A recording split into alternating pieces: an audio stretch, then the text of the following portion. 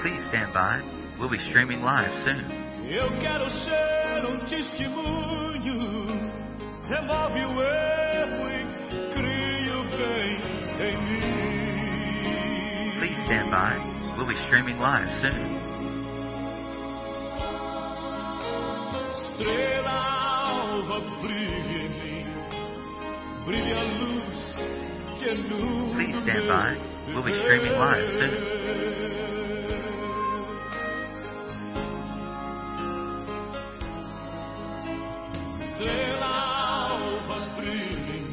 Please stand by. We'll be streaming live soon.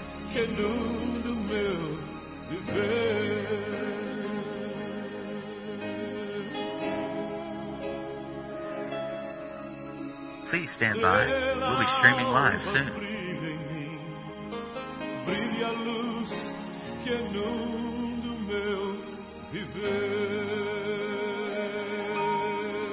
Please stand by. We'll be streaming live soon. Good morning from Rick Bonfim Ministries. Hope you had a wonderful Labor Day weekend and got some rest and some fun with your family. We are back here in our new studio, our new set that Jason Goins came from Virginia and built for us. John told me I've got the cross on one side and the gun on the other, so it's good stuff to have, right? We are in John chapter 19. The last time we looked at this, Reverend Dr. Frank talked about Jesus receiving the sour wine and then bowing his head and giving up his spirit, his last moment on the cross. So I'm going to pick up there in John 19, verse 31. The Jews, therefore, because it was the day of preparation, so that the body should not remain on the cross on the Sabbath, for that Sabbath was a high day, asked Pilate that their legs might be broken and that they might be taken away. I started to just zoom right through this, and then I remembered what Rick told us last week. Stop and look. And the first thing I saw there was the Jews. The Jews. Who are the Jews? That's a good question. I would have, like I said, I would have just zoomed right past that into the events. But Rick was pointed out to us, let's slow down. Let's look at the verse. Who's it really talking? Who are the Jews? Well, I can tell you some people that they're not. This is not the widow of Nain, who Jesus restored her son to her.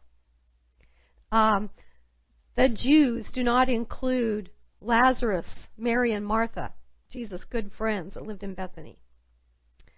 The Jews here of verse 31 do not include blind Bartimaeus, who was healed on the road to Jericho, or Jairus.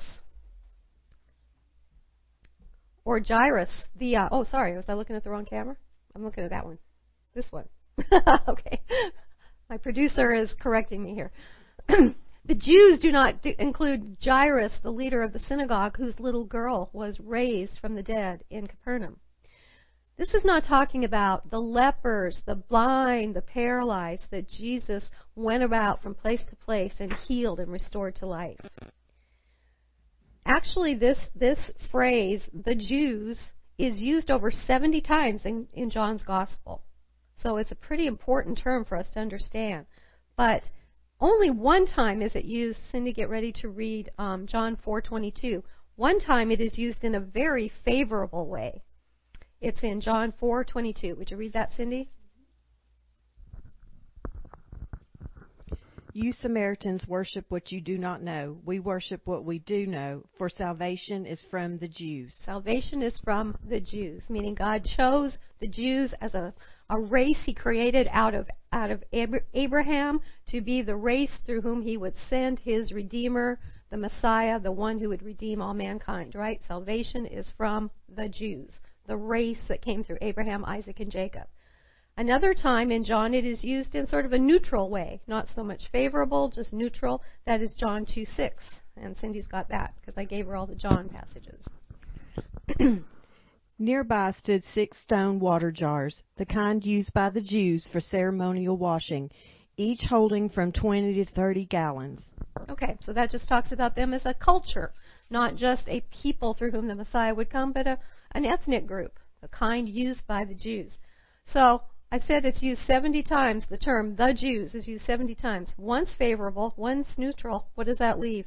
68 times.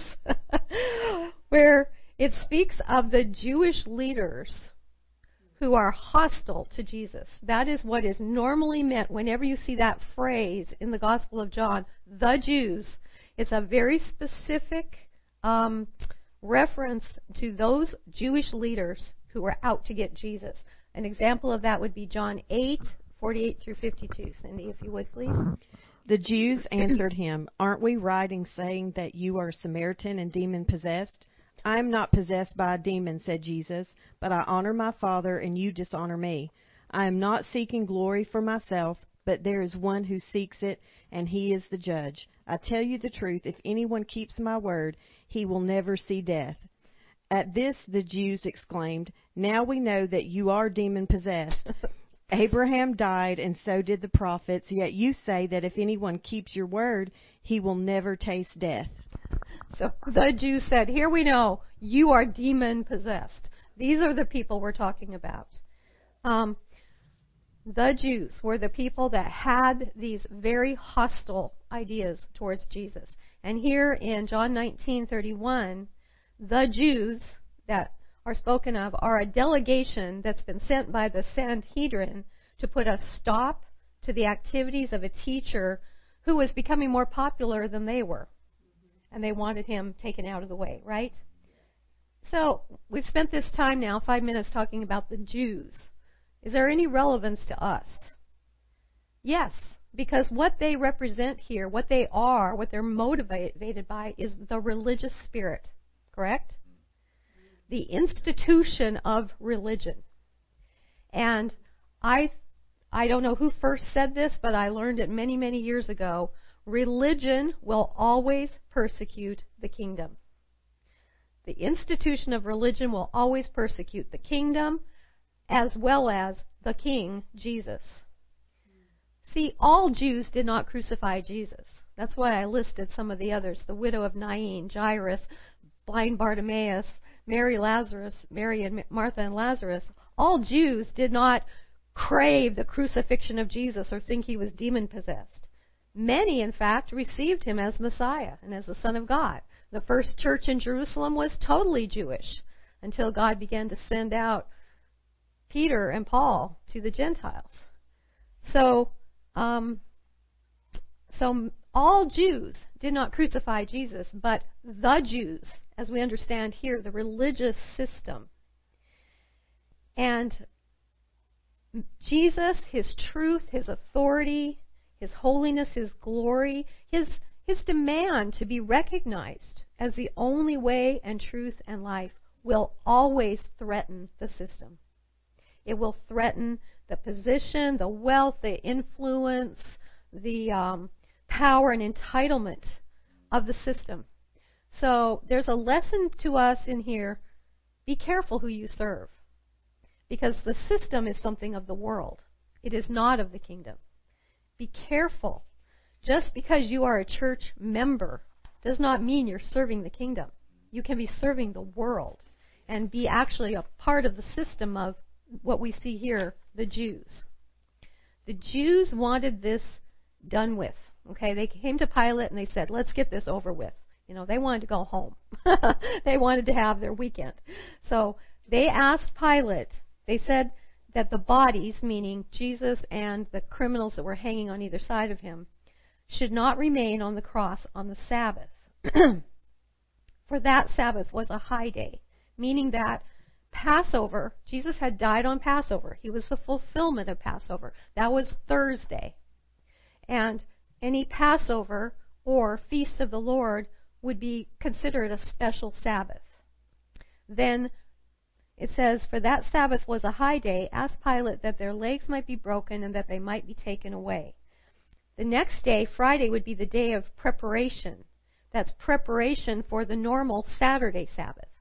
And then, of course, the Sabbath would be Saturday. All of this is prefigured in the Passover. You know, Jesus perfectly fulfilled the feast of the Passover. And they asked Pilate, let's get these bodies down so that we can have our day of preparation and then go on to our Sabbath and not have to be here making sure he's dead and taken care of. And they asked that their legs might be broken. If you were with us last week, I shared with you a little bit about this, and I'm not going to belabor it, but I did remind you that crucifixion was the cruelest way to die. It was the most painful and agonizing and shameful way to die. But it didn't come necessarily by someone losing all their blood. Jesus lost all of his blood because they beat him, because they scourged him so much, because in the garden he sweat great drops of blood as he agonized for you and for me.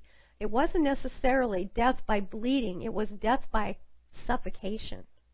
And so on these crosses, when the man would have his cross timber dropped into the upright one, then at the bottom of the upright one, around where the knees were, would be another crossbar where the man could put his feet and he could push himself up because he could not breathe as he hung there suspended. And so men could hang there. They could exist by pushing themselves up, taking a breath, and falling back down for 4, 5, 6 days. It could take that long to suffocate to death on a Roman cross. That's why it was so cruel. It gave people time to go by and mock them and spit on them and just watch them as they died this long, drawn-out, agonizing death. But in this case, the Jews wanted to get it over with because they wanted to go home and have their Sabbath. So they asked that their legs might be broken. Why broken? So that they could not push themselves up, grasp yet another breath. It's just so interesting how we are so, by our Creator, we have this life, what am I trying to say here, John? We have this drive for life, instinct for life, that in so much pain we still will try to take one more breath, right? So in verse 32, it says, "The soldiers therefore came and broke the legs of the first man and of the other man who was crucified with him." Now remember, there were 2 thieves, one on each side. One had scorned him, said, "If you're the king, why don't you save yourself and save us?" But the other one we read about in Luke 23. Let's just take a second and revisit that. Luke 23:42. Hang on, I'm almost there. The other man, he was saying, "Jesus." And like I told you, he wasn't just having a conversation. He would have to push himself up with every breath. "Jesus, remember me when you come in your kingdom." And then Jesus doing the same thing, having to push himself up on his crossbar, would push himself up with a breath, and he said to him, "Truly, I say to you, today you shall be with me in paradise." So we saw there that the first member of the kingdom of God was a criminal, and his salvation happened at the last moment from his Roman cross. Verse 33, "But coming to Jesus, when they saw that he was already dead, they did not break his legs." The scripture tells us there was a thief on each side of Jesus. That doesn't mean there weren't many more criminals. So they may have gone down the line, breaking the legs of each man to make sure that he couldn't push himself up anymore, he couldn't breathe anymore, he would suffocate. But when they got to Jesus, he was already dead. He had not hung there 4, 5, 6 days. He had hung there 6 hours. And this is very unusual for them to come and find a man who'd only been there a matter of hours, and they didn't need to break his legs. They didn't need to hasten his death on the cross. This in itself should have spoken volumes to them. Why is this man so different that he died in 6 hours? We talked about this again also last week,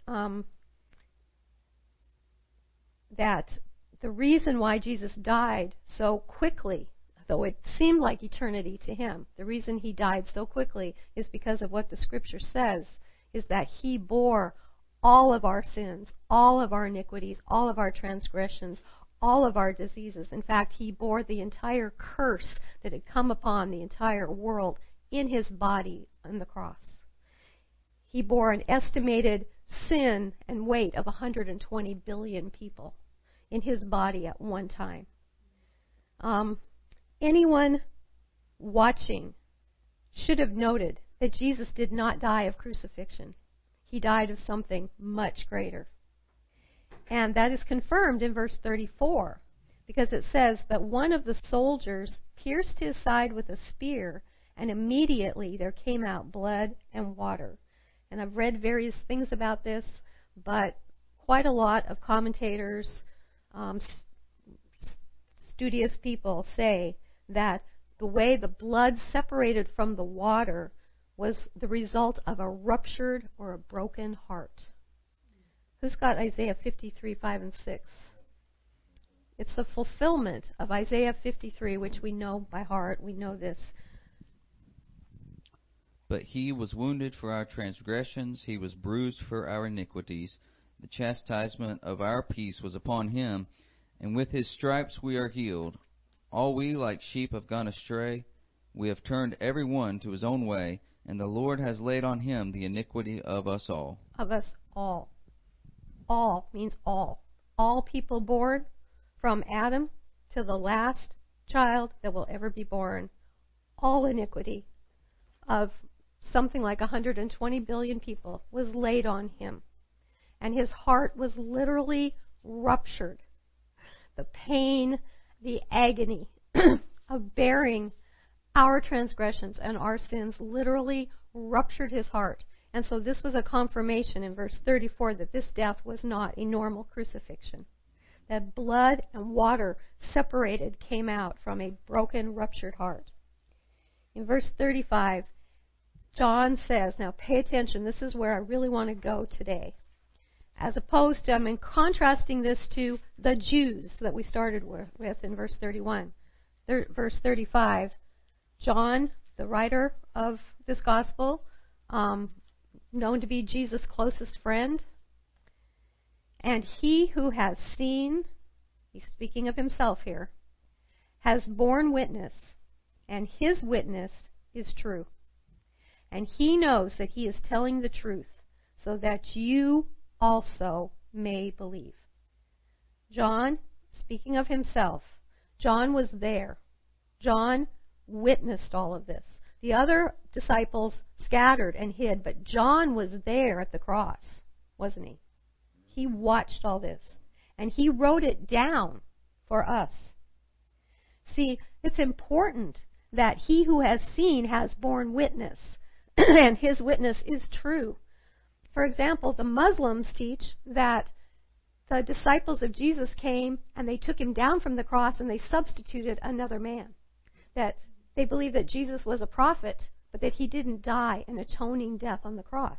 So it is important, isn't it, that John was there, that he bore witness, that he wrote it down, and he said, my witness is true.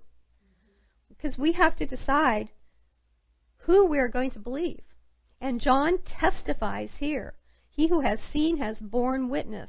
This just ties in with our theme for the year, Revelation 19:10. You know that, John, by heart? The second part of it, anyway. Worship God, for the testimony of Jesus is the spirit of prophecy. Okay, so that's what John is doing here. He is prophesying. He is testifying. He says his witness is true. Why? So that you also might believe. Throughout the ages, we were not there. We did not see it. But the soldiers bore witness to it. They saw it. And John, the apostle, saw it, wrote it down, that we also might believe. I was reading this weekend, and that would not have been a verse that would have jumped out at me in the past. But it did. You know, this is the Rhema thing, when the Holy Spirit just highlights something and it jumps out and you go, when did you put that there? The Lord? You know, it's always been there, but I never saw it. Because I confess, I, as a good Methodist girl, raised in First United Methodist Church, Billings, Montana, I've taken the Bible for granted. I've believed it since I was a little girl, since I was 3 or 4 years old, and my mom would read me Bible stories. I had my own little children's Bible. I never questioned. Of course the Bible's true. But today, that is not, I don't think we can take that for granted, that the Bible is absolutely in our hearts and minds, that we know that it's true, and we just never even question it. So my question to you today is, do you believe? John wrote this down. He said that his witness is true, and he is telling the truth so that you may believe. Do you believe? I remember also, this is the Methodist hymnal from First Church Billings. This predated when we became the United Methodist Church. And not every Sunday, but very often, we would read the Apostles' Creed. Remember that, folks? Yeah. I believe in God the Father Almighty, maker of heaven and earth, and in Jesus Christ, his only Son, our Lord, who was conceived by the Holy Spirit, born of the Virgin Mary, suffered under Pontius Pilate, was crucified, dead, and buried. The third day he rose from the dead. He ascended into heaven, and sitteth at the right hand of God the Father Almighty. From thence he shall come to judge the quick and the dead. I believe in the Holy Spirit, the Holy Catholic, which means universal church, the communion of saints, the forgiveness of sins, the resurrection of the body, and the life everlasting. This was truth. To me as a child, this was just truth. I believe it. I don't question a word of it. But it's no longer that way. It's no longer that way. There are pastors, wives, there are seminary professors, there are theologians denying that Jesus is God's only Son, our Lord, that he was conceived by the Holy Spirit, that he died an atoning death, that he took our sin, that he was raised from the dead. I know of a bishop, a United Methodist bishop, who is saying that Jesus did not raise from the dead. Our Lord and King, the only way to the Father, eternal life, that he's coming again. See, we don't need the world to bring doubt and unbelief and heresy because it's in the church. It's in the pulpits. It's in blogs. We just can't take for granted anymore. Well, we're Christians, so we believe this. Right? But God, bless his holy name, he will always have a witness. If we do not have to search everywhere and wonder what is true and wonder how to figure out what is true. We do have to choose. We do have to decide to believe God's witness or reject it. But God will always have a witness. And he sent John to witness everything that happened with Jesus on the cross, and then to write it down, and then to declare, my witness is true, that you may believe. So those of you who think you're in such great confusion about what to believe, you really don't have to be in confusion. You just have to make up your mind. Are you going to believe God's inspired word or not? In the midst of a society that says it's okay to question everything and doubt it and challenge it, and it's even sometimes kind of trendy to not believe it, right? To have our own ideas. Okay, so I'm going to finish this, and we're going to read a couple of scriptures, and I think we will end pretty close to on time. Verse 36, for these things came to pass, that the scripture might be fulfilled. Not a bone of him shall be broken. Verse 37, and again another scripture says, they shall look upon him whom they pierced. So John is bearing witness that Jesus has perfectly fulfilled the scripture, even to such minute things as not a bone will be broken. He has fulfilled prophecy. And it's extraordinary that of all the criminals, all the people lined up on crosses there, and particularly of the three, the two, one on either side, and Jesus, Only his legs were not broken. And the spear was thrust into his side, and yet a bone was not broken. So that is extraordinary. That is a very specific fulfillment of Scripture that shows us that John's witness is true, that Jesus is the fulfillment. So let's read some of those Scriptures quickly that he did fulfill. Exodus 12:46. John. In one house shall it be eaten. You shall not carry forth aught of the flesh abroad out of the house, neither shall you break a bone thereof. Okay, so it's talking, that's God's explicit directions to Moses of how to handle the Passover lamb. They are to take the lamb, they're to watch it for 3 days, and they are to roast it. But one of the instructions there, John, was they are not to break a bone, right? Why? Because that Passover lamb was a total foreshadowing of our Passover lamb, Jesus. Then Numbers 9:12. They shall leave none of it unto the morning, nor break any bone of it. According to all the ordinances of the Passover, they shall keep it. Okay, so that reiterates again that the Passover lamb is not to have a bone broken. So do you see how God is fulfilling his word in Jesus? John is observing it, so are the soldiers. And John is saying, now, I am bearing witness, and my witness is true, so that you may believe this is God's Passover lamb. What about Psalm 22, Cindy, 16 and 17? Dogs have surrounded me. A band of evil men has encircled me. They have pierced my hands and my feet.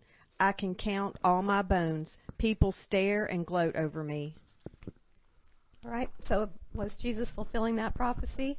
Absolutely. And then Psalm 34:20. He protects all his bones. Not one of them will be broken. Amen.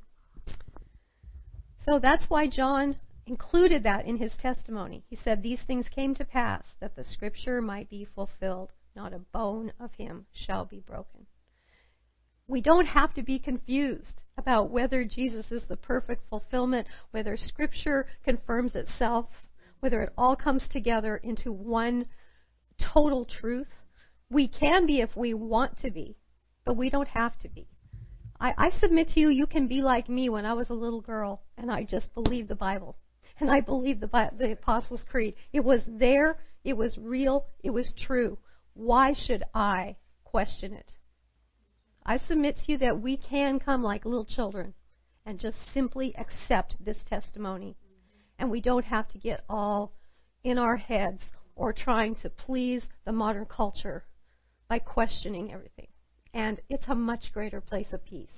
Can I say something real Please, quick? John. When I was in seminary, one thing I did learn that was really good is there's a movement in the intellectual field of theology against this idea that you have to have empirical evidence to prove things, because that's the criticism by, the world is there's no, it's all just what people say. It's all just some testimony. Yeah. And there's a big movement to affirm that actually an eyewitness testimony is more powerful than empirical evidence.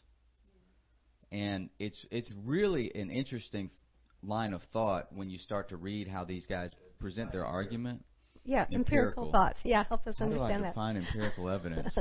Objective evidence, something that would not be subjected to the person's opinion or experience, but is some type of archaeology. Archaeology, yeah, something you could see, scientific stuff, right? But an eyewitness testimony is more. And there's a lot of people that are writing books and developing a whole line of thinking to argue that actually human testimony is even more powerful. Amen. It's really cool stuff. And I'm out of it, 10 years ago. But I remember that. And it hit me. It struck me. It stayed with me. So the Spirit, the testimony of Jesus is the spirit of prophecy. The testimony is the most powerful thing. So in closing here, verse 37 is John quoting Zechariah 12. They shall look on him who they pierced. Now let's go back to the Jews that we talked about. The Jews and their agenda for Jesus. Now, when it's said, they shall look on him, who is the prophet talking about? And who is John quoting? Is he talking about this group of Jewish leaders who are out to get Jesus? Let's read the scripture and see who this is. It's Zechariah 12, verse 10, one of my favorite verses in the Bible. And I will pour out on the house of David and on the inhabitants of Jerusalem the spirit of grace and of supplication, so that they will look on me whom they have pierced, and they will mourn for him as one mourns for an only son, and they will weep bitterly over him, like the bitter weeping over a firstborn. This is not speaking of the Jews that we mentioned 68 times, that say that Jesus is possessed by a devil. Rather, the house of David and the inhabitants of Jerusalem. This is where Paul wrote of the Jewish people as a whole have been blinded. He wrote about that in Romans 11. And their leaders did all they could to turn them from their Messiah. Amen? And there's much of that in the religious system today. As I said, the religious system will always persecute the kingdom and the king. But Paul says there's going to come a day when those Jewish blind eyes will be opened. And that's a whole long message in itself. But just Romans 11:25, he says, I do not want you, brethren, to be uninformed of this mystery, lest you be wise in your own estimation, that a partial hardening has happened to Israel, until the fullness of the Gentiles has come in. And thus all Israel will be saved. The deliverer will come from Zion. He will remove ungodliness from Jacob. And this is my covenant with them when I take away their sins. Blindness is one thing. God will remove blindness.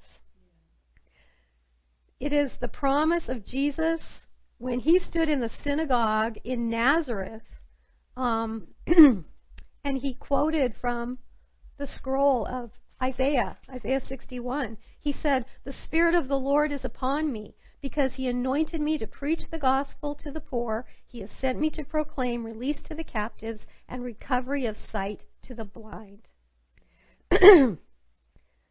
Blindness is one thing. God can remove blindness. If we know someone, if someone in your family, your brother, your sister, your mother, or your father are blind to the gospel, pray for them. Pray for your loved ones who are blind, because God removes blindness. Jesus said, the Spirit of the Lord is upon me to do that very thing, to open the recovery of sight to the blind.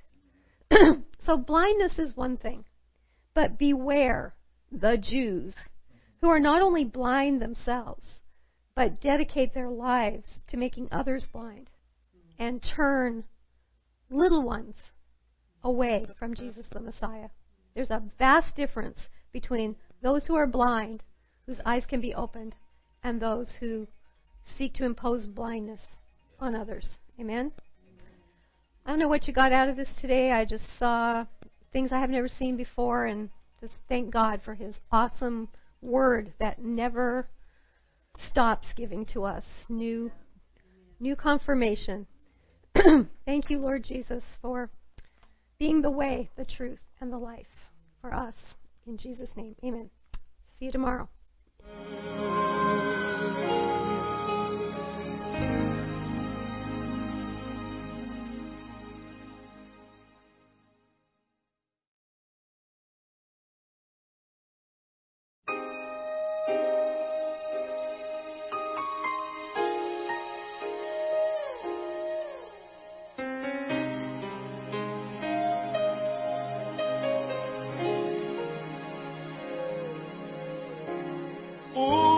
A minha alma põe em mim o aroma de Jesus.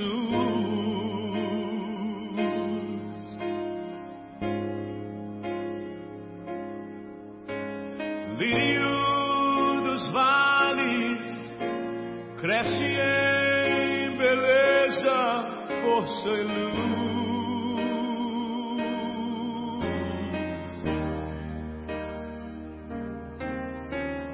Rosa de Sharon